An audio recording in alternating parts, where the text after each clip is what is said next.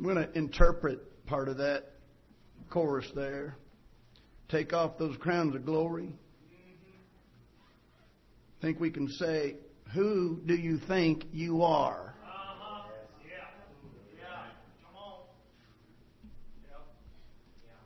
And we can say that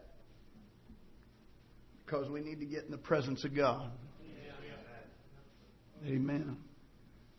Brother Dean, I think you need to come on now. We'll see how the Lord leads here.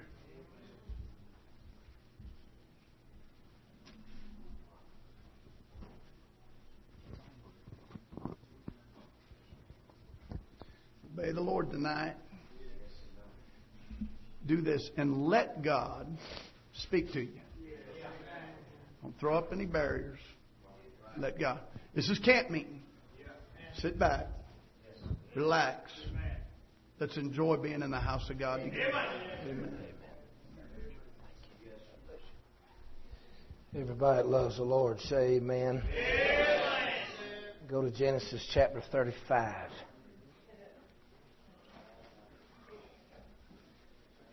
Genesis and the 35th chapter. God has told Jacob to go back to Bethel. Been there 20 years ago. And when he got back to Bethel, he built an altar. And this time, he named it El Bethel.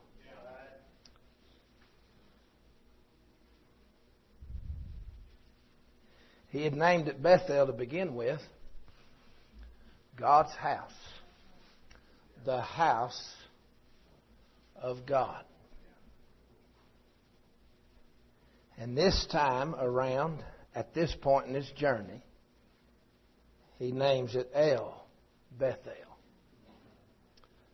The God of the house of God.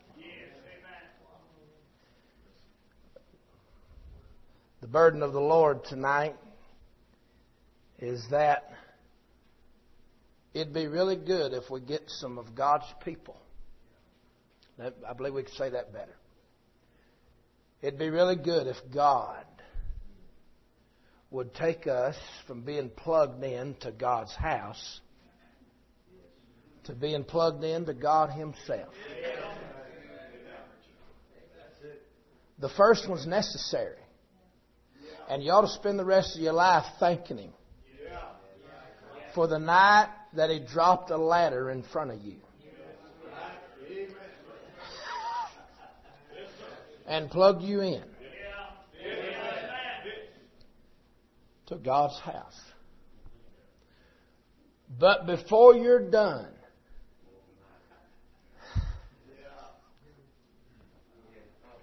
He's going to plug you into something greater than God's house. Yes, sir. And that's God Himself.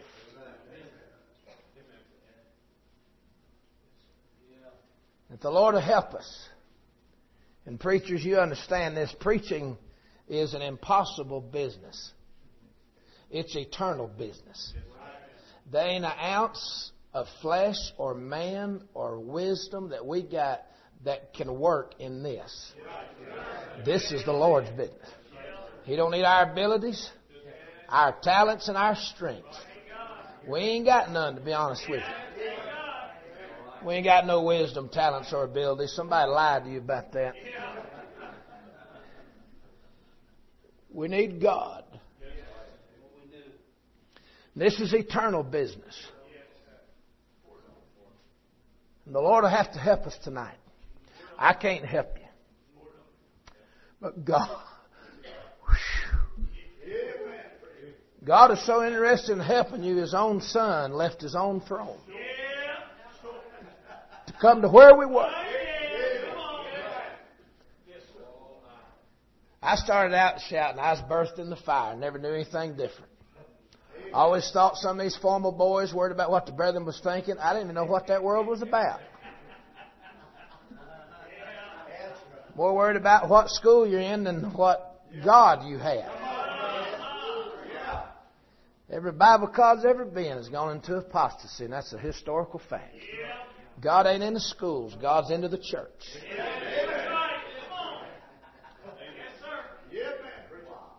And I met your preacher.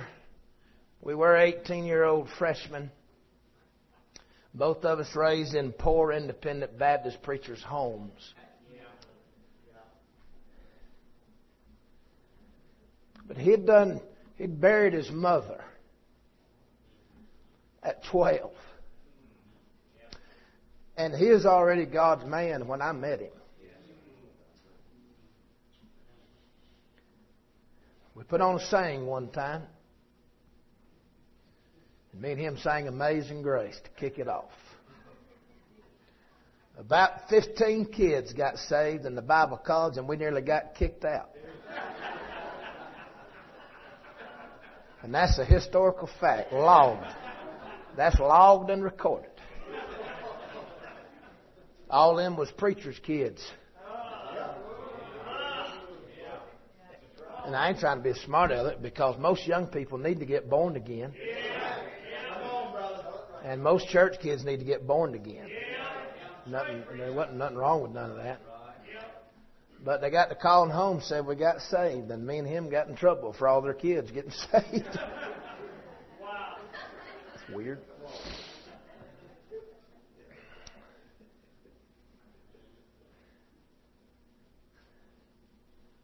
We preached our homiletic class together. And they put the papers down and said, we don't know how to grade either one of you. Think fitting. Me and him went in the weightlifting room, which was maybe one of the only times we'd ever went in that room.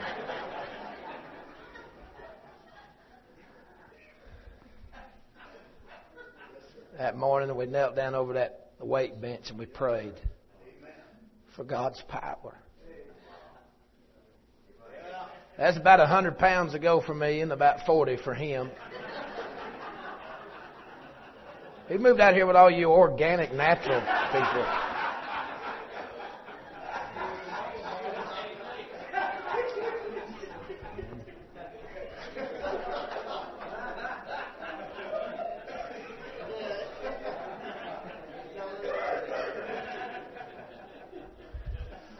I don't want my heart and inner organs to be strong when my outer body wears out. Y'all going to live 20 years longer than you're supposed to.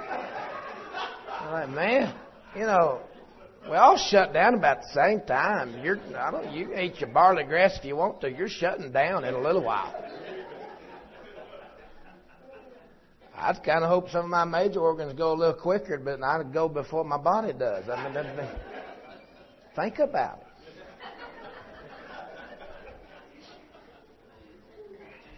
Don't have a glorified body for all eternity.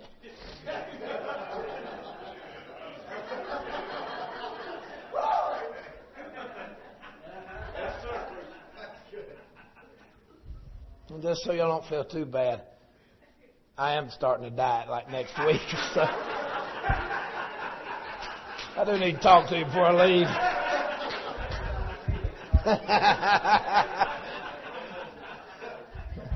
I waffle from time to time. Waffles.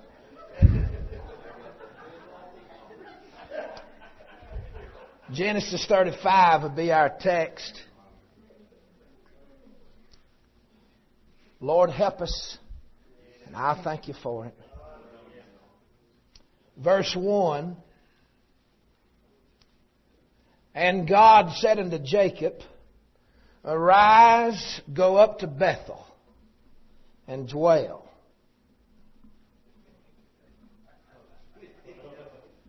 We got enough preachers in the building, and I think we got enough Bible students. I remember Dr. Reuben Fields, the old black preacher from Indianapolis, said there are no Bible scholars, only Bible students. That'll help us. That little word dwell means to abide.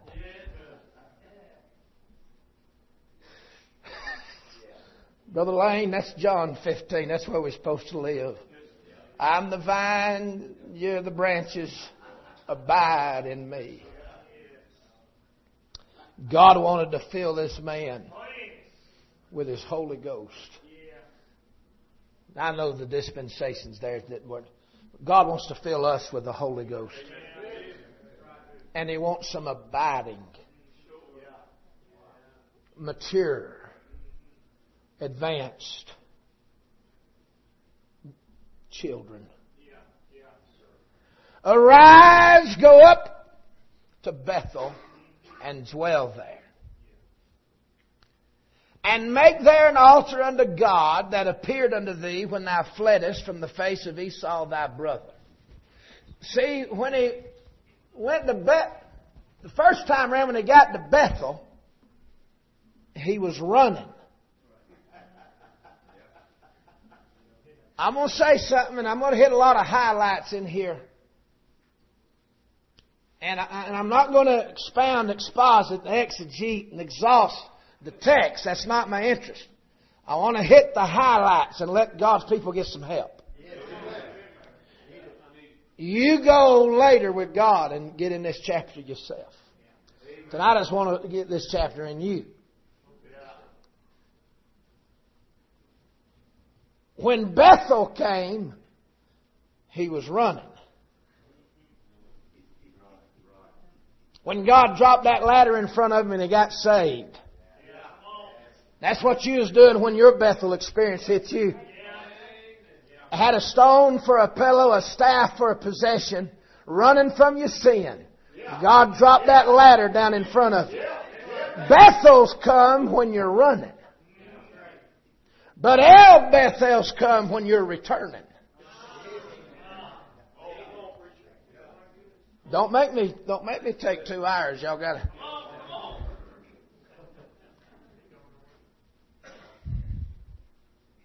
Verse 2.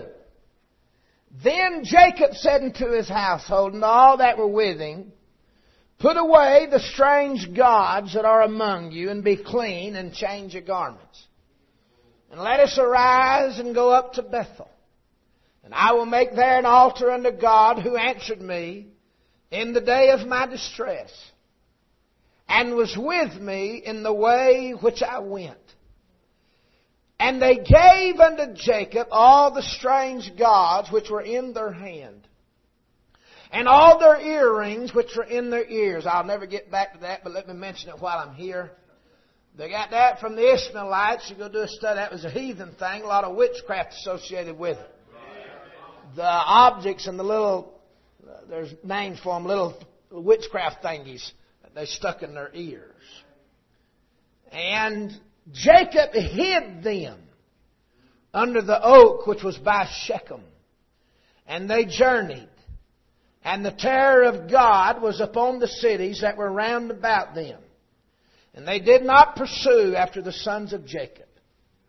So Jacob came to Luz, which is in the land of Canaan, that is Bethel, he and all the people that were with him, and he built there an altar and called the place El Bethel. Now, if you'll look at me, I want to show you some things and then say some things and see if the Lord will help us with these things.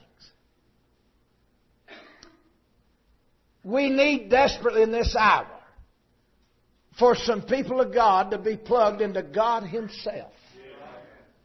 Not merely God's house. The elementary things are enough to get us going, but they're not enough to keep us going. And Bethel's enough to get you in. But El Bethel is what it takes to get you on down the road. And I can remember, and the Lord will have to help us with this truth.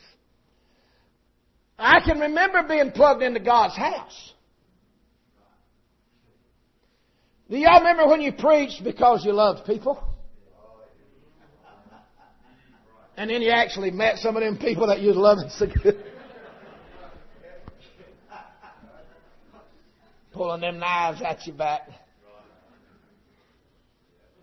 I remember singing when I loved the song. I remember praying because I loved prayer.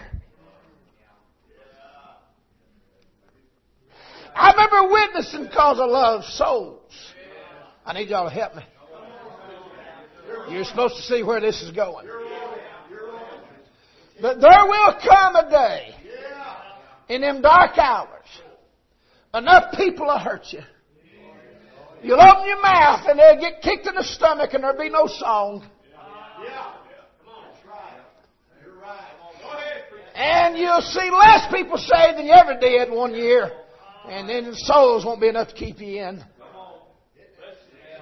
And you'll pray and the heavens will be like brass. And I remember ministering because I loved the ministry. But God needs somebody to love people, not because they love people, but because they love Jesus. And those are His people. And He asked me to take care of them. And God needs somebody to pray, not because they're caught up in prayer, but because they're caught up in Him. And God needs somebody to preach that Bible, not because they like the sound of their own preaching. And I like the sound of my own preaching when God's in the house. Like 1 out of 10 with me, usually bad. But God needs somebody to preach because they love Him. And you need to come in this church and be faithful and serve, not because you love this church, but because you love the one who died for the church.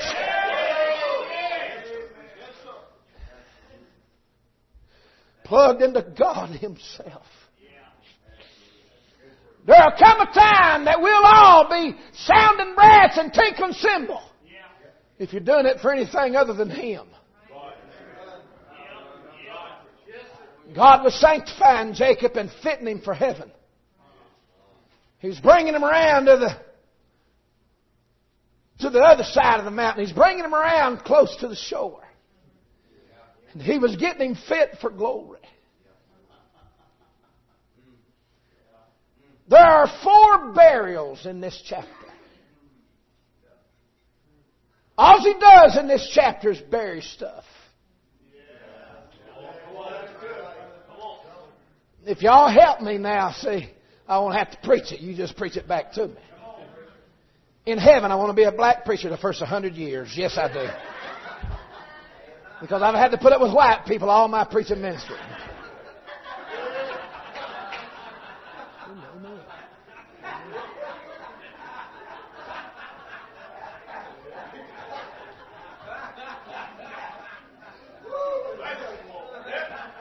Y'all preach it back to me and I won't have to preach it. He buries, in verse 8, He buries Deborah, Rebecca's nurse. That was his nursemaid. That's kind of like his nanny. That was his mama's helper.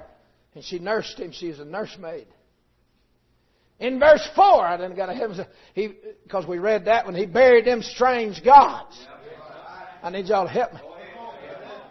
And He got to a tough one down there in verse 19, and He buried the love of his life. He buried Rachel, that sweetheart.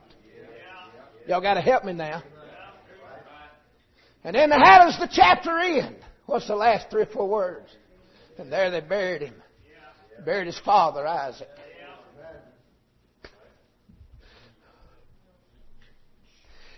You're Bethel. And I'm not as smart as Brother Dana. And I'm not as old as Brother Keever, the anointed. I just have to do the best I can. Y'all got to pray for me. That's 2 of my heroes right there, Brother Lane. I'm glad we got to kiss his feet this morning.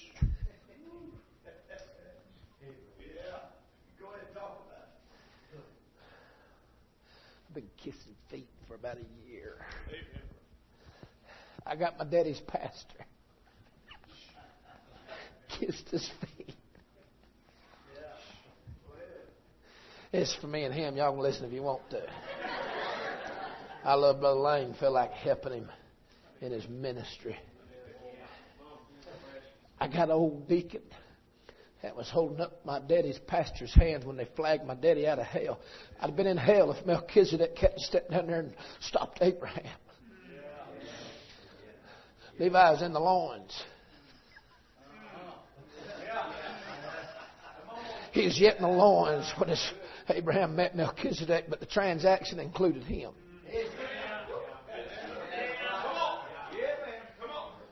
Read Hebrews 7 for yourself. I ain't got time to read it for you. That old deacon got down this spring and we washed him, kissed his feet. I shouldn't have said washed. I explained myself now. That ain't an ordinance. It's just something I felt like doing. That old deacon. Your Bethel chapter has got a ladder in it. Bethel has an upward movement. When God found you and saved you, things were looking up and going up. But your El Bethel chapter has a shovel in it. And you go downward. You look down. You go down. You bury stuff in your El Bethel. For God to plug you into His house, He had to lift you up. But for God to plug you into Himself, He's got to take you down. Break your heart and mess up everything you got going. And in chapter 35, God severed all His earthly ties. And if we're going to get plugged and go from being plugged into God's house to being plugged into God Himself. Oh, and I didn't mention this, but preaching goes a lot better when it's for Him. And praying works a lot better when it's with Him. And telling somebody about Jesus is a lot better when it's for Him and not a notch in your belt. And surviving storm goes a lot better when you do it for Him and with Him. You don't quit just because you love Him.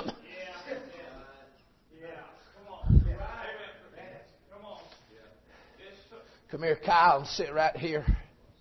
I'm fixing to look at them 4 burials, but I want to get that God Himself in our system. Sit right there, son. John 13 said John was leaning on Him. Leaning on Him. We lean on Him when we need strength to not fall over. But in a little while it said He was lying on Him. That's right. Leaning is for me. But laying is for Him.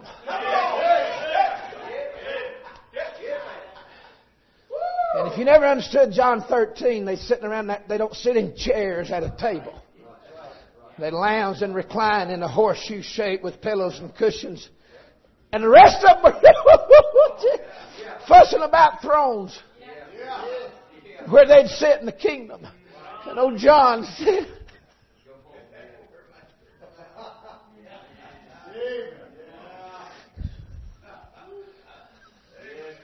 ain't nothing effeminate about that.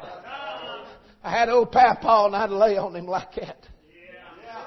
You remember them Saturday night prayer meetings? There'd be 7 of us laying on old Tutu, wouldn't they? Here's our big old pot-bellied deacon, bald-headed. He's so full of God and glory. Be 30 men in there, and he'd just be laying on that floor hollering and shouting and glory till midnight. I'd end up laying on him many a night, bawling and squalling, wrapped up in his rib cage somewhere and just shouting.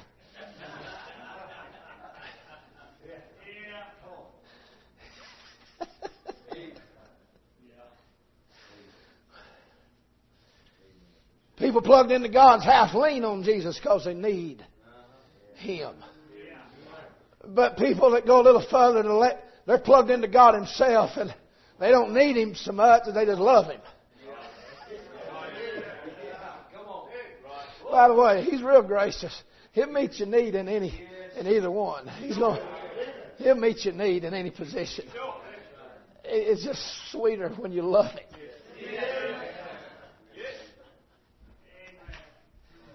Bethel! God, there's a ladder in that Bethel chapter in your life. God pulls you up out of a horrible pit into the very throne room of God. But when El Bethel chapter comes, God gives you a shovel. And you start burying stuff. Come before you can be plugged into God Himself. He's got to unplug you from all that other stuff. Now, for the Lord to help me, and I don't know what the Lord has planned for the whole service. I'd like to talk about quickly the order of these burials. And then go back over and maybe just as quickly the ordeal of these burials. Now I got 4 A's for you. And y'all are doing real good, so I think you can get them. Let's run by them. There's 4 A's. We'll alliterate this and maybe remember it. Write it down next in your Bible. Them strange gods is the first one. And I want you to call that one earthly abominations. In your El Bethel chapter, God's going to have you bury all of your earthly abominations. All right, y'all got to help me. Maybe you're taking notes. That's all right. Strange gods.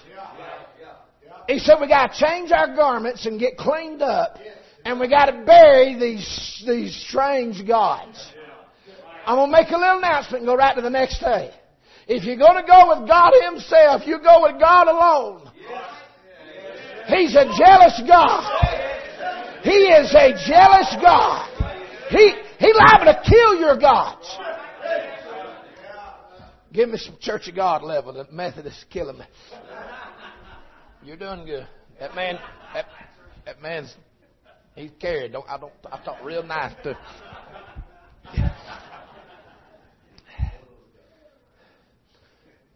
My wife Jennifer loves me, but she liable to kill somebody if ever. She done told me. I found her in the swamps. She's a swamper. She said, you ain't somebody preachers falling in sin one night running off with a woman. She said, you ain't got to worry about God dealing with you. That's what on the way home. She said, that ever happens to us? Said, I'm shooting her and I'm shooting you at the same time. She said, God talk to you how you feel about when you get to heaven. I'll go ahead and deal with it. I wish I had time to tell y'all a funny story, but I ain't got time. See me after church. Stephen, I want to tell you this story. See me after church. You want me to tell it? It's a good man. I was 18 years old. This will help somebody too. I was 18 years old in Bible college, and there's an older girl in there, and they had a Sadie Hawkins banquet where the girl gets to ask the guy. And this poor old girl went all through Bible college like 3 times trying to get a husband, never could. So she asked me to Sadie Hawkins banquet. I looked dumb enough.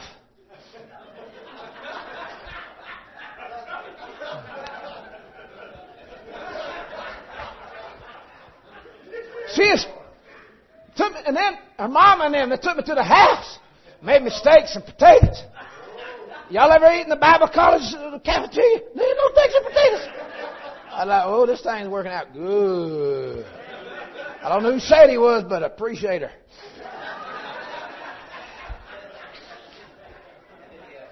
Later 2 months, went home for the summer. My daddy met her. She left. He said, she ain't no good. Dump her. I picked up the telephone, didn't hesitate. I'll say a little something right here. I didn't pray about anything until I was 30. That's the truth. I did what my pastor told me. I did what my daddy told me. I did what Ron Garris told me. I did what Randy Bell told me. I did what Roy Sitcher told me. I never prayed about nothing. I didn't read the Bible. Romans 8, I didn't even know what to pray for. As I ought. So, I just did what God's men told me. I called her up and said, hey, I'm breaking up with you. About like that. She said, what? What is it? I said, Daddy said you ain't no good. I said, I got to go. I didn't know it. Now the girls are going to hate me. It was our birthday. Stephen Whitmer birthday. That's bad, man. That's bad. Ladies, don't, now please forgive me, Dad. I didn't know which, that gets me in worse trouble, don't it, right there? Now, this is the part that can't go on the internet. Every time I tell you,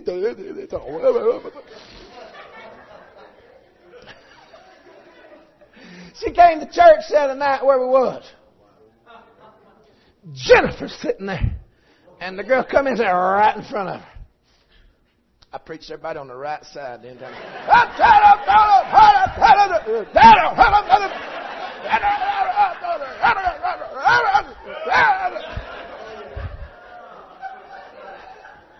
Now here's what was great.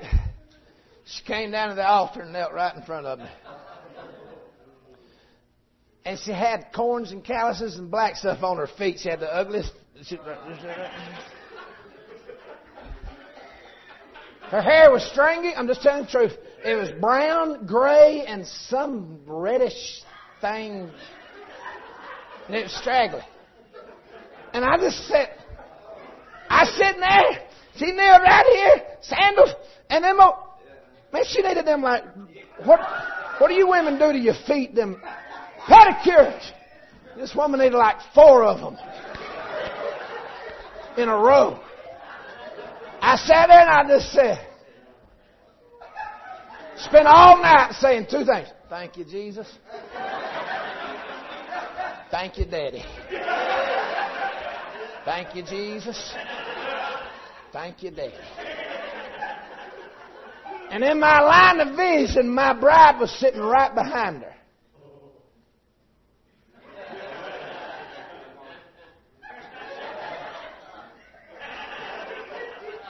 And this old girl got up in the middle of service and did the swan dance. She was up going like this. Doing the swan dance.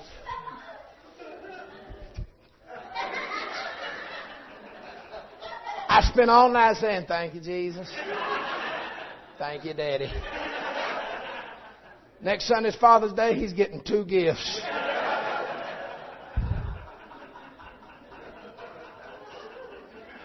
My little bride was sitting behind her, and the woman with them, like, sawmiller's feet. Is that a word? Pork water. Pork water. And that hair. And even then, you girls are going to bear witness, she did sit like this the entire night and looked at me.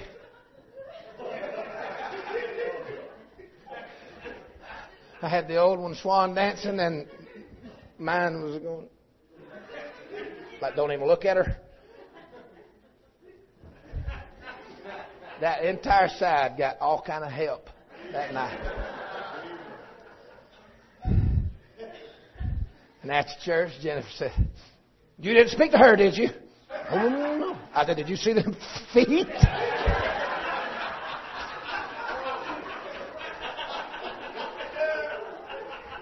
Jennifer said, I was going to take her out. Said, I seen her going to the altar. Said, if she tried to shake your hand or hug your neck, said, I was going to take her out at the knees. Said, I was going to take her out. Now, my wife is not mean. But my wife loves me. And she'll have no other girls in my life. I'm going to tell you something about God. He ain't mean. I'm really tired of people hollering about how mean God is because He won't let you do this or have that or go there. God just knows what's coming down the road.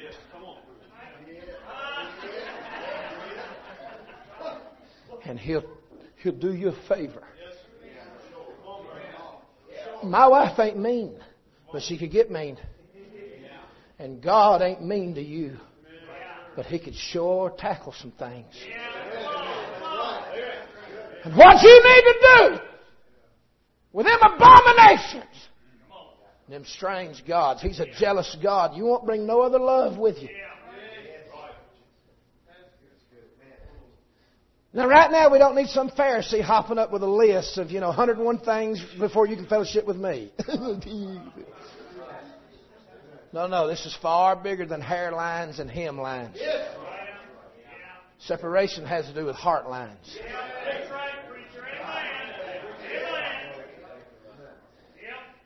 You can get your hair right and your hemline right and be several abominations living in that heart.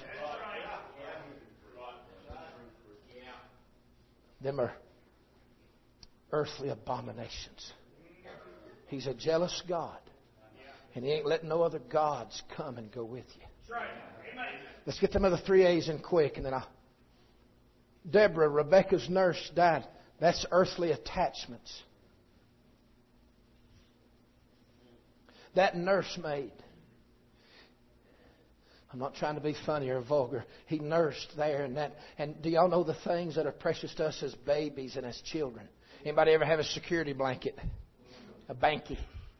My little 2-year-old girl's got her pappy. She's got 3 of them. She holds one in each hand, sucks on one. I was against babies using pacifiers until I had babies. And then let's buy a pacifier factory. I had some great child-rearing sermons until I got married and had children. Turns out there was a lot of preferences in them days that wasn't convictions. My little Kendall loves to take that one pappy. She's sucking on this pappy. She'll take that one and rub her nose with it. And her eyes will start rolling and fluttering, and then she's out like a light. And that represents the childhood, the childish, the baby things that we hang on to feel secure. And then the 3rd A is affections. That was the love of his life. You remember, he served 7 years and ended up marrying Leah, who the King James said was tender-eyed. I really want to know what they really meant. They were so kind. Tender-eyed. And he had to marry her, and then he had to serve 7 more years. And he said, it seemed as just a few days unto him for the love he had to her. That was his defection, the love of his life. And then the last one is father. It represents earthly authorities. That was his flesh father. Can I get a witness? The fleshly powers and the earthly authorities. And God's going to bury those before we're done. Are y'all with me? So there's your 4 A's. Here's the order of the burials. Let's walk through them for 60 seconds. See if y'all can get in this thing and understand right where I'm. In that El Bethel chapter, He's going to bury them earthly abominations. Whatever you got from the heathen, you're going to bury it. If you didn't get it from heaven, you got to bury it. It may not even be bad. But if it didn't come from Him, it's got to go. God may ask me to bury something, never ask you to bury it. It ain't none of my business what God tells you. Them earthly abominations and then them earthly attachments. If we're ever going to operate on God Himself, we're going to operate with God Himself. And let go of all them little things that we cling to. I remember when I pastored from 21 to 29 in a great revival. You could ask some of the men in the building today that were eyewitness to what God did. And I'll be honest, I had no idea what I was doing. And that was part of the key to God moving. And at 29, God had me resign and step out into full-time evangelism. And I remember I had $5,000 saved up, which to a poor boy.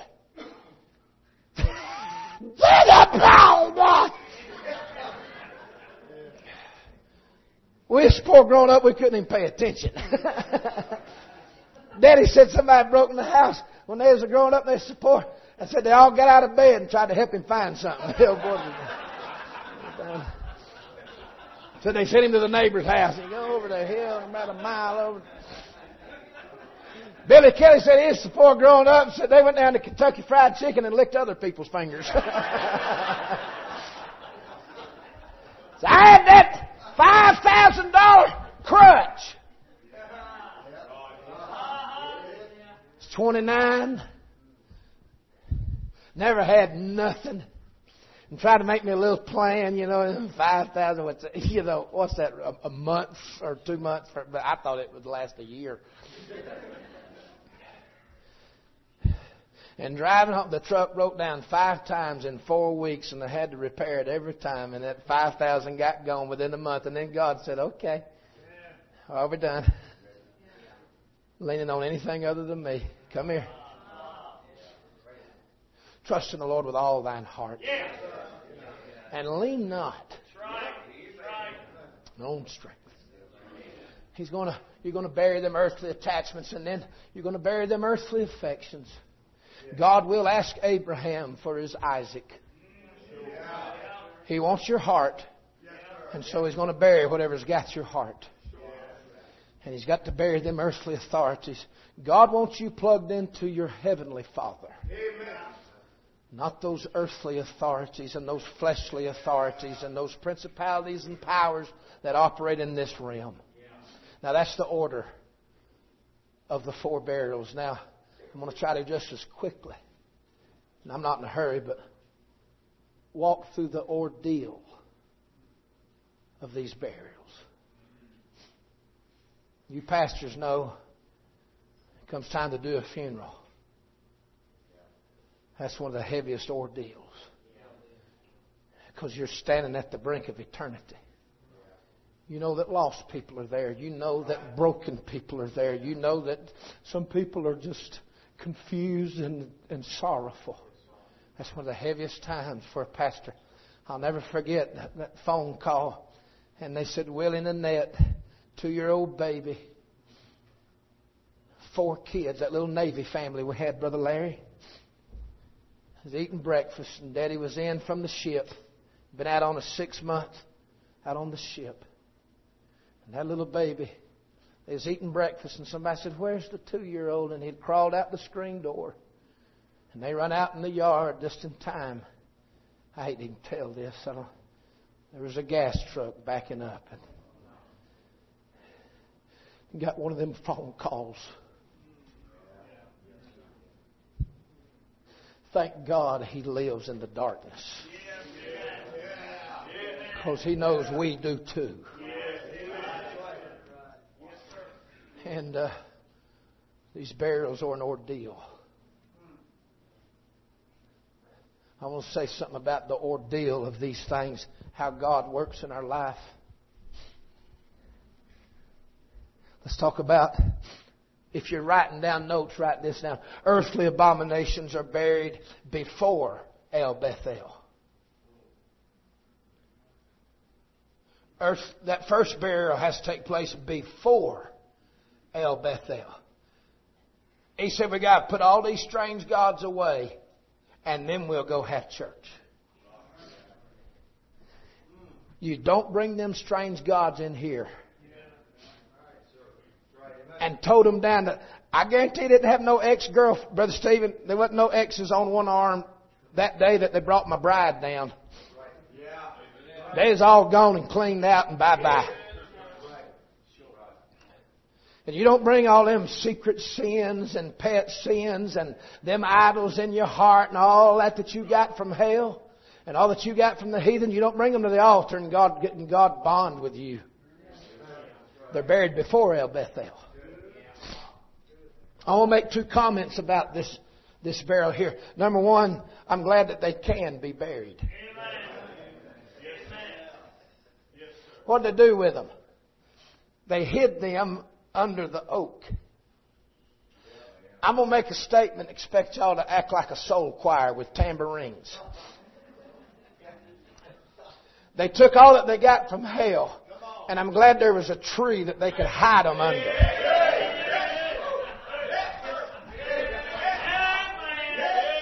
I want to stop and make a little now. I'm glad that there's a tree that I can take everything hell ever put on me and bury it under that tree. I'm just glad that they can be buried, hid, out of His sight, under the blood, under the blood. They're under the blood. everything hell ever pinned on me. Everything that ever come out of my old hellish nature. Every sin, every transgression, every stronghold. God knows the handful in here who want to live in sin. But God knows the rest of you that sin's living in you. And you don't want it. And you're in Romans 7, oh, wretched man. I'm so glad there's a tree. And I'm hid with Christ in God. They were hid. I'm glad they can be buried. And I want to say that they must be buried. They must be buried. Let's go to that second burial.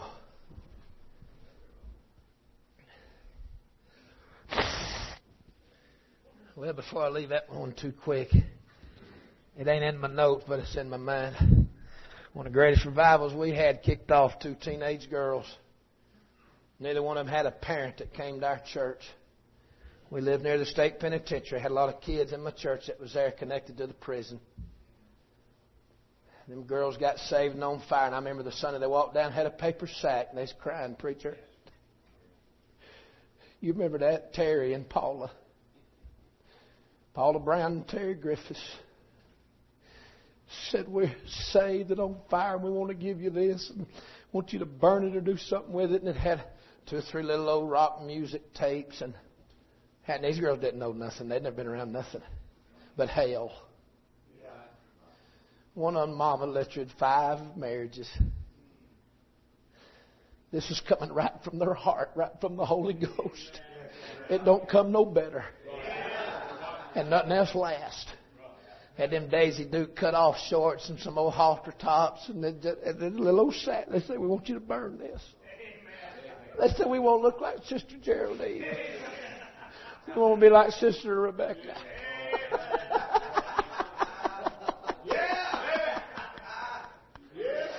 It's 5 weeks before people quit bringing stuff. It was 5 weeks before people quit bringing stuff.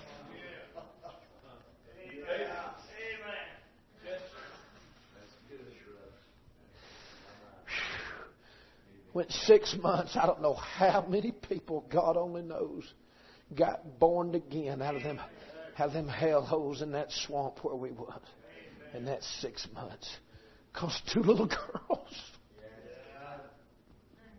Jesus said, I'll take that.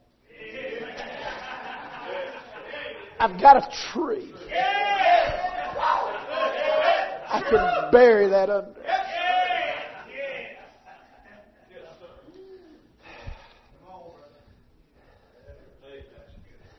And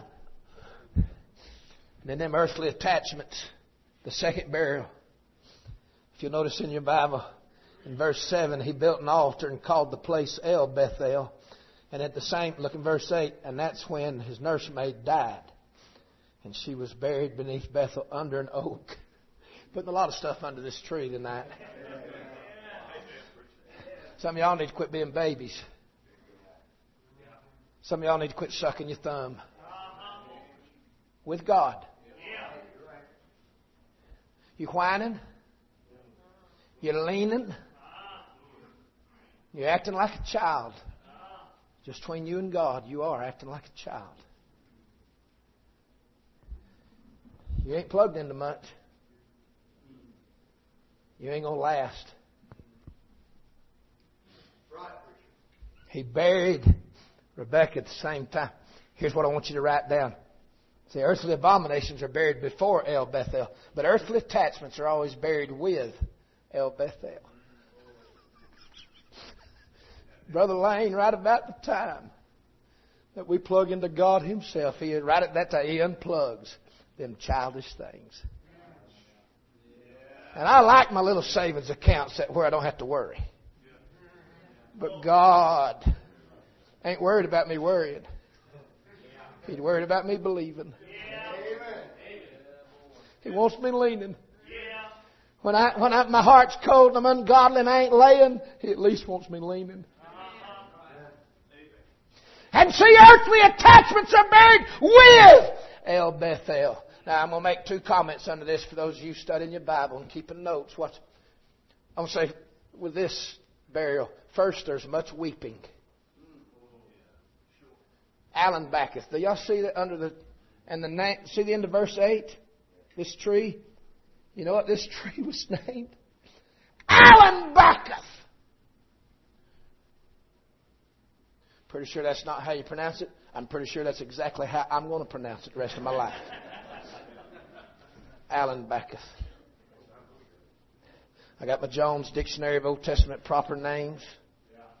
Best, for you fellow preachers, the best word study on proper Hebrew names that I've ever found. Jones. And he said, Alan Backus, the tree, gets this, of much weeping, excessive flowing tears. Flowing tears. Excessive tears. Much weeping. Brother Chris, I hope this ain't too personal. But your people need this. He's 12 when he buried his mother. Is that right? 12. He's 12 when he buried his mother. Brother Stephen, I wonder why he was already a man of God when I met him at 18.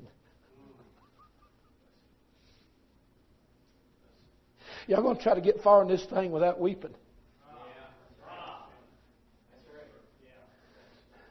Suffering's the only thing that brings eternal things. Suffering's the only thing that'll divorce you from this world and connect you to that world. Brother Childers, that's why.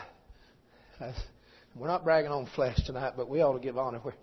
That's why he's such a good friend and a good man. People that sit under that tree and do excessive flowing tears. Because see, that much weeping is always followed by much worship. I double D dog somebody. I dare you to read the next verse to me right after it says Alan Backus. What's the next line? And God appeared.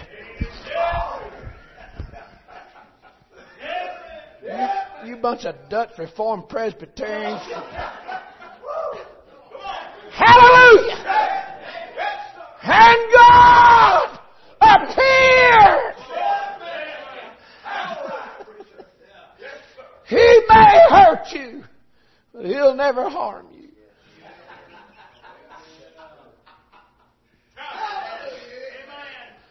Woo! And I'm keeping my King James Bible. That's easy enough for me to read, and I'm from Tunnel Hill, Georgia. And God appeared. What's so hard about that? I like the way she reads. And because it's the Word of God. And God appeared. And somebody say the next word right after appeared. Again. I'm so glad He's a God who'll do it again. If God didn't do things again in our life, it'd all be over with.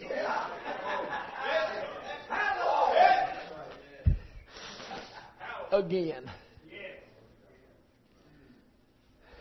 He may bury that precious, whatever represents a nanny and a granny in your life, or that nursemaid, the sweetest thing in your memories, the sweetest thing in your beginnings.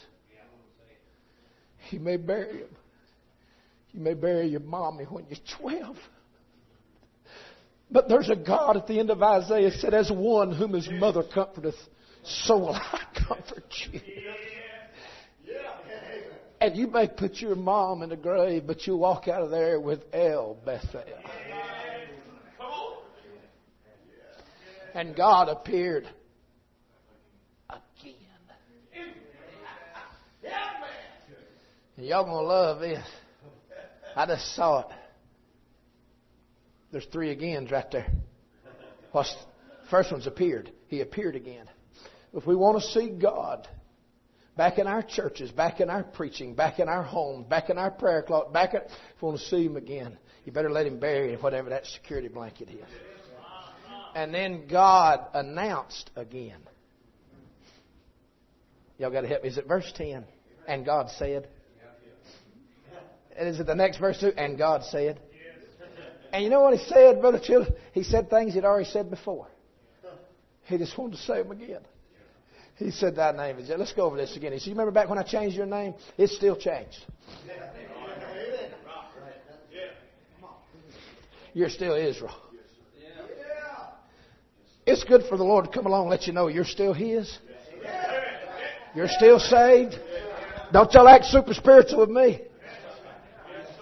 Every preacher in here, the devil will come tell you sometime or another here in a little while, you ain't even saved. People of God, please don't think you're the only ones that the devil talks to about that. He talks to us about that.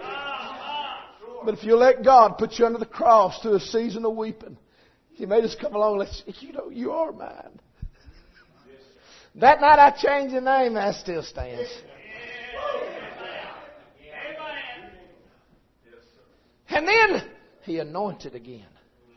Verse 14, He built an altar and poured oil on it and the wine. And there was an altar, a pillar again, with oil and wine. Everybody says, that's the Holy Spirit and that's the blood of Christ. On that stone altar, that rock is the Father, that wine blood, that was Christ, that oil is the Holy Ghost, and He had oil running in His life again. Preachers, I'll be honest with you, I need fresh oil. Hell's fighting me harder. I'm just a youngster. That's a man of God. There's an old man of God. I'm still just a youngster. It's my 28th year. Preached my first revival 25 years ago. Wrote a Bible tract when I was 14. Because we care. Wrote a 10-speed all over 25 miles handing out my Bible tract. Even back then I knew better than being a smart aleck. Everybody knows God's last name ain't supposed to be that. You know why? Because we care. And I'm fighting more hell in my mind, in my spirit, in my flesh, in my home, in my preaching, in my study, are y'all with me? Do I have to be honest by myself? Maybe not for you. Maybe really not. You may be having a good year, but I'm fighting more hell than I have ever fought in my entire life. And it gets harder the closer you get home. I do not know that for personal, but all the old men of God. I've sat down with white-haired preachers my whole life and talked to them on purpose, and every one of them said, it gets harder the closer you get home. An old man told me last year, it's like a tractor pull. You get in this thing and you get to going. And that weight ain't real close to you. That burden is not right on you. Said you start out in the tractor pull and you throw mud and blow smoke and make a lot of good ground. Don't make fun of young preachers when they're overzealous. If they ain't overzealous when they start, they ain't going to be worth shooting in 10 years. Let them preach against everything in the world and 5 things that nobody's even heard of. I did. It'll be all right. They gotta hate sin that much or Egypt will swallow them in about 5 minutes. Let them be crazy. You ought to be mature enough to say amen.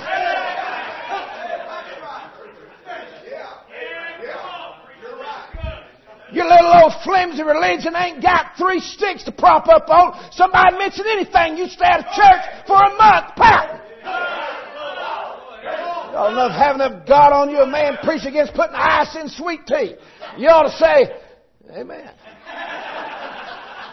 Go ahead. They said that tractor gets to going. And the closer you get to that finish line, that burden gets on you and on you.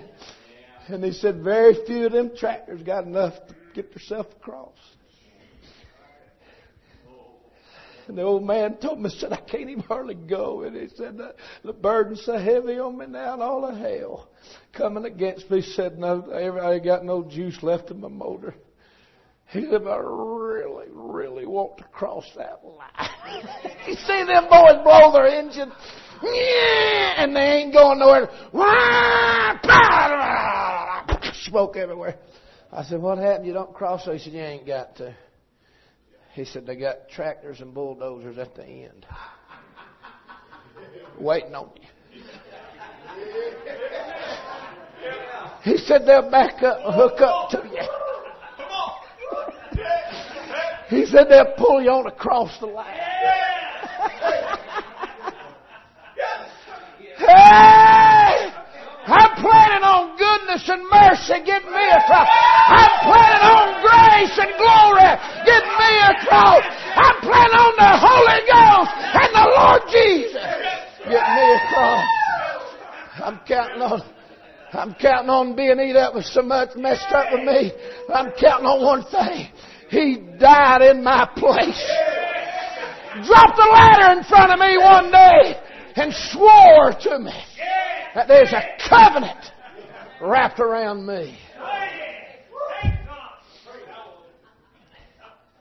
And so He'll do it again. He'll anoint you again. And if He don't, I can't go much further. But He will. He will. He does. Earl Hughes said that little lamb gets in a cast down. He said that cast is a shepherd's term, and it gets, foundered on its back and can't even get up. He said that good shepherd said He'll call you and call you, and if you don't come, He's figured out maybe you can't. And said He'll get up off that throne and leave 99 ones in good shape where they're at. Said He'll come out there and find you. Said He'll pick you up and lay it on His shoulders and carry you back in. Here's the last one. Them earthly authorities. They're buried because of El Bethel. He's going to be the only God in your life. He's going to be the only head. He's going to be the only master. The world's not supposed to be your master. The flesh don't have to be your master. The devil shouldn't be your master. He's going to bury all them old heads. He wants you plugged into Him. And them earthly authorities are buried because of El Bethel. Now I'm going to close with this. I want to ask you a question. Here's the conclusion. I'm going to ask y'all a question. Wonder how Jacob's doing now.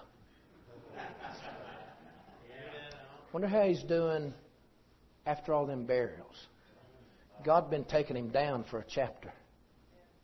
God been killing everything precious in his life and everything that is attached to him. What's the first thing He told him? Won't you get back to Bethel and dwell? Yeah. Chapter 36 is all about Esau. So we're going to skip him. And the next time you see Jacob is chapter 37, verse 1. Brother Lane, it says, what is the first 3 words? And Jacob dwelt. God means for you to be an abiding Christian. He's going to bury everything in your life that keeps you from abiding. Now He dwelt.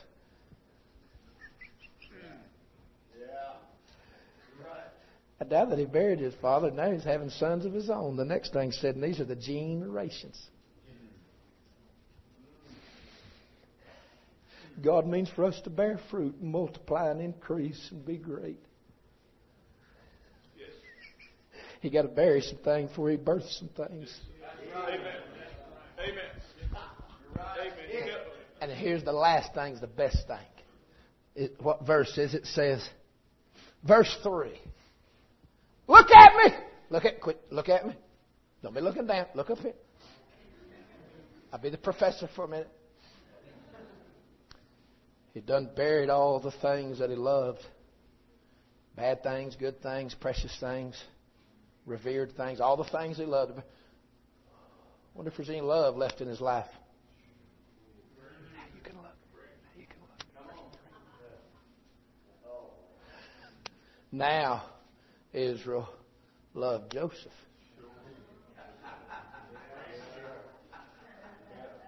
There might be a new Christian here, doesn't there? Joseph is the greatest type in the Old Testament of the Lord Jesus Christ. He was that heavenly son who was given with prophecies. Y'all got to help me. There was only one son that the rest of them were going to bow to. His father loved him for 17 years and then sent him to his brethren who hated him. Sold him into slavery.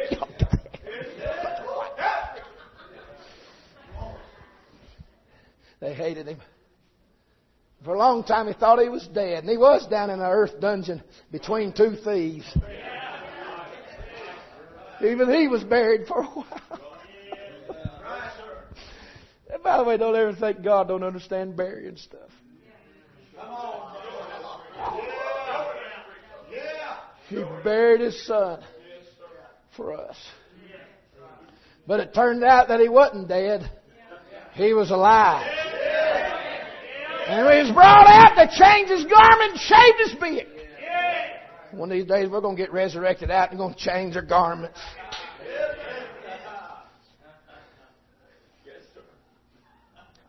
And he ruled over all the land. And he enjoyed him 17 years.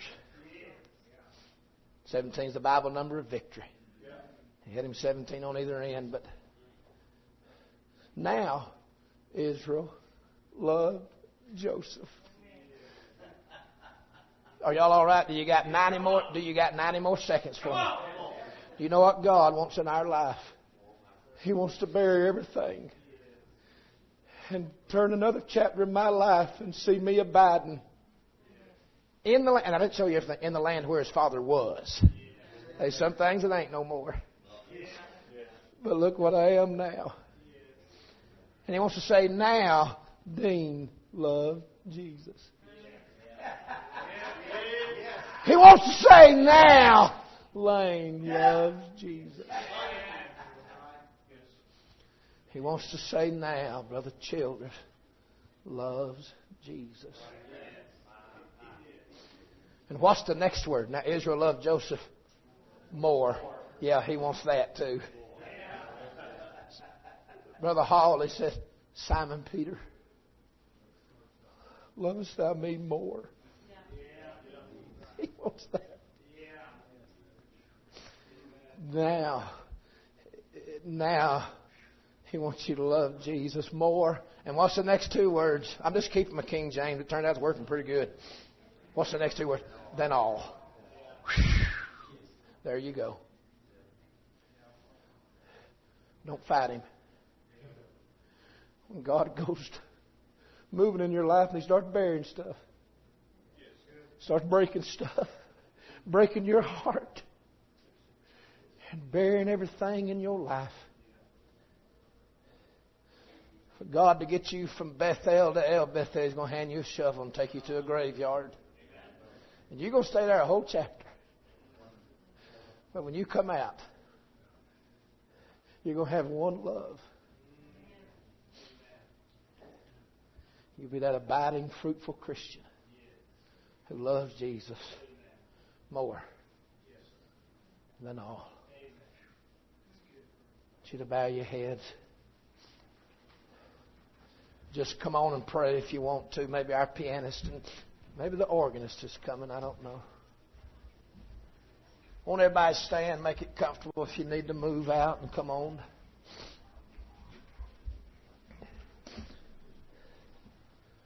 Oh, for somebody to go from Bethel to El Bethel. From being plugged into God's house to being plugged into God Himself.